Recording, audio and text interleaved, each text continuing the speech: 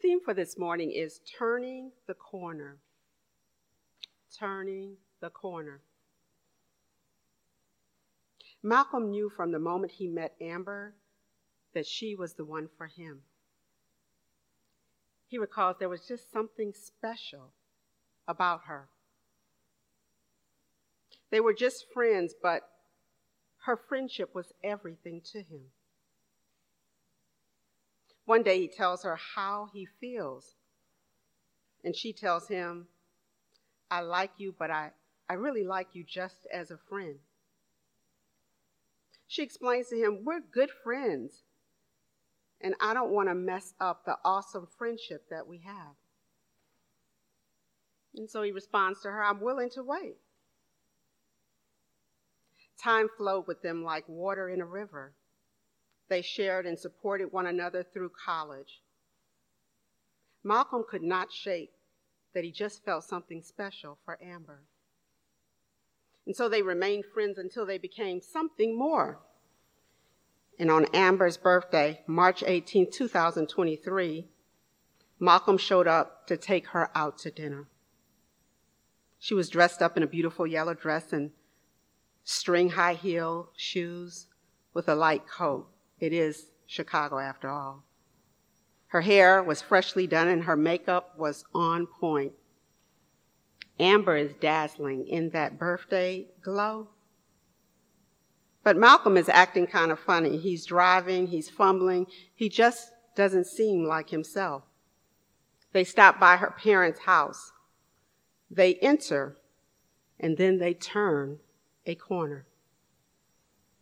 Now, right here, I'm inviting you to employ your creative minds, imagining what was around the corner. This is not just another birthday. As Amber turns the corner, it becomes clear to her that Malcolm has got love on his mind. As she turns the corner, the journey that they have been on begins to become clearer as the tears well up in her eyes. As she turns the corner, she sees her 99-year-old great-grandmother sitting in a chair. As she turns the corner, she sees family and friends. As she turns the corner, she sees 30 smartphones all held up with their camera lights on, recording her movements. As she turns the corner, rose petals are all on the floor. As she turns the corner, on the wall hangs a red curtain and big white block words arranged on the floor. Marry me. As she turns the corner, Malcolm gets down on his knees and he lets the words flow from his heart. I would be a fool to let this day pass. I pray that we get to do this life together. When some other words come out of his mouth. When he pulls out the box, she bows on her knees as well. She leans into Malcolm. She says, absolutely. But that's not how this story starts. For Lent, the 40 days preceding Easter, we've been talking about grief. We've been discussing there is a time for everything under the sun, including grief, including loss, including sadness. We've been talking about that emotion that follows having your world turned upside down. We make room for everything else. Why not our praying? Prior to Easter, prior to getting to the corner, we have been discussing the large terrain of loss. Prior to Easter, we've been talking about how the night comes before the day, rain before sunshine.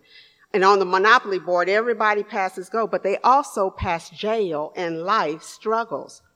Prior to Easter, we wanted you to know it's okay to not be okay. Not every day is a good day, and not every day are we on our A game.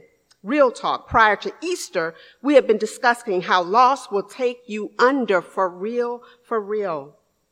The church can potentially give people permission to be where they are even on today. We discussed grief and how to show up for others without the temptation to be judgmental. Not everything that comes up has to come out. Amen. Nobody is asking you to save their soul. They need you to hold the heavy space of grief. That is all. But Easter today is inviting us to turn the corner. This is where we enter the biblical passage for today. We arrive, and Mary has not yet made it to the corner. She was in that some might describe a living nightmare. She understood a thing or two about grief. She was living out a nightmare that just kept getting worse and worse. She came to the tomb because her loyalty demanded she be there. But when she got there, she couldn't find Jesus. I know where he was, but I don't know where he is. Standing there in the pain of it all, she just sticking to the one who has stuck to her. It's one thing to misplace your keys. It's one thing to misplace one's umbrella when it's raining cats and dogs. It's one thing to not be able to find that item that you're looking for, but a whole body is missing. Jesus is like gone. Make it make sense. Do the math. Mary had not reached the corner. She's already thick with grief. It didn't have to end this way. He was minding his own business, trying to assist and anchor, help and heal, love and listen, pray and provide. And this is what happens. This is where it comes to. By the way, are you following what's going on in Nashville? So a gun person comes into a school and kills 6 people. And so these 6 people got hundreds, no, thousands of people questioning safety for humanity, but especially kids. And so kids, youth, young adults are marching. They are protesting, talking about a revolution. It is often young people who will, in fact, lead the way with just enough energy and righteous indignation. So 2 young Democrats joined the protest. So the Republicans have decided their behavior was insurrection. Insurrection? I thought January the 6th was insurrection, but hey, forgive me. And vote to expel these 2 men. Another one of these do-gooder, another 2 of these do-gooder, another 3 of these do-gooders. This is what happens when good people decide enough is enough. This is what happens when good people decide they can be silent no longer. This is what happens when good people decide to be a part of the solution. But that's before we get to the corner. Amen. Mary shows up. She could have stayed in bed. Mary shows up and she's getting closer to the corner, but she's not there yet. Mary is determined to do this one last thing for Jesus. How many of you know when you show up, God shows up? Somebody ought to say amen right there. When you take 1 step, God takes 2. Somebody ought to say amen there. When you stretch out your hand, God reaches back and says, baby, I got you. When you push your way through, things happen. Somebody ought to say amen. It ain't over until it's over. As long as there is breath in your body, God can do something miraculous. When you have skin in the game, God notices. And we still haven't made it to the corner yet. Get up. Life happens. Continue. Sometimes we have to hit the pause button. Y'all know what that pause button is? Sometimes we got to rewind. Sometimes we have to start all over again. But I don't have to tell you that. Life takes our breath away. We all get some hard knocks. Put on your big clothes. This life is not easy. Somebody ought to say amen. This life ain't easy. Get up. Keep coming. Keep walking, keep praying, keep living a life of faith, keep standing up for the injustices of the world, keep speaking up for the voiceless, keep close to God. And if you fall, baby, get back up. Keep coming. Keep reading your Bible. Keep going to adult Bible class. Keep being followers of Christ. Keep it up. Keep coming because you're going to reach that corner. Mary turns the corner. And when Mary turns the corner, Mary sees Jesus. Mary turns the corner and hope returns to her. Mary turns the corner and she listens in as Jesus gives her instructions to report back to the disciples. Mary turns the corner and her faith is restored. Mary turns the corner and she's able to recognize Jesus. I've just seen Jesus. And he's what? He's alive. Mary turns the corner and finds the center of her joy. Mary turns the corner and she's able to breathe. She's able to exhale. Mary turns the corner and she discovers there's more to this thing called life. So Justin Jones has been expelled from the Tennessee House of Representatives, but we haven't made it to the corner yet. Justin is a longtime activist who first came to Nashville to attend Fisk University. He also went to seminary at Vanderbilt. And when he left California, his parents said, "Son, don't go down there and do what you do in California." They tried to warn him, but soon enough, he had to live out his faith. He could not be silent about his convictions. And now the guy who had a small platform turned the corner. You can thank the Republicans for that. They voted him out.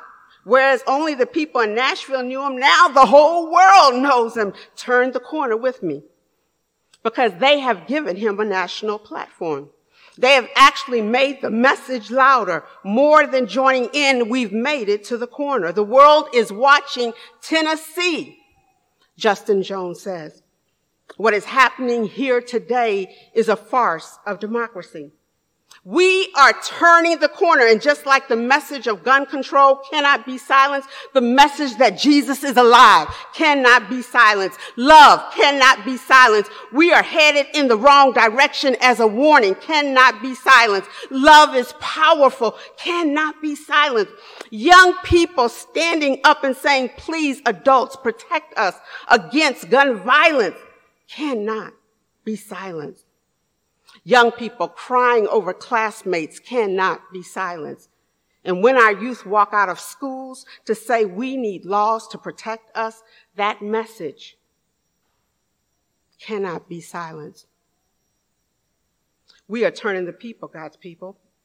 They thought they had knocked Jesus off too, but he's alive. Somebody say, he's alive. Jesus is risen. Jesus is back. We are turning the corner. Are you there? He's alive. Jesus has risen. Our faith is built on nothing less than Jesus. The one who took one for the team is back. Jesus, Jesus, precious Jesus, turning the corner. So many people doubt him, but I can't live without him. Turning the corner. Jesus is real to us. Turning the corner, Jesus is back. Turning the corner, Jesus gives Mary a message, and by proximity, Jesus gives us that message too. We got work to do. We have a message of hope and love to share. Turning the corner, Jesus, the light of the world, is back. Turning the corner, Jesus is back. 'Tis so sweet to trust in Jesus and to take him at his word. Turning the corner. Turning the corner. Maybe you're going through. Maybe you're feeling stressed, depressed, and blessed. They can't all happen at the same time. Maybe this grief thing has got you. Maybe you are carrying around something heavy that you can't talk to others about. Maybe you're in the wilderness. Maybe you don't even know how to explain where you are. You can't even tell people how to get to you because you don't know where you are. It's time for us to turn the corner. It's time for us to turn the corner. It's time for us to turn the corner. Amber had no idea what was in store for her.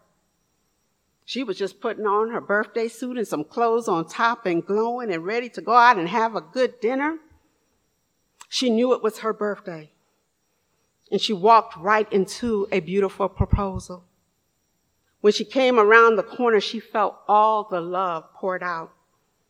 She says, when I saw my great-grandmother, I became full of love. I need you all to know today that Easter invites us to come around the corner. Easter invites us to come around the corner. Easter invites us to come around the corner. Michael, come around the corner.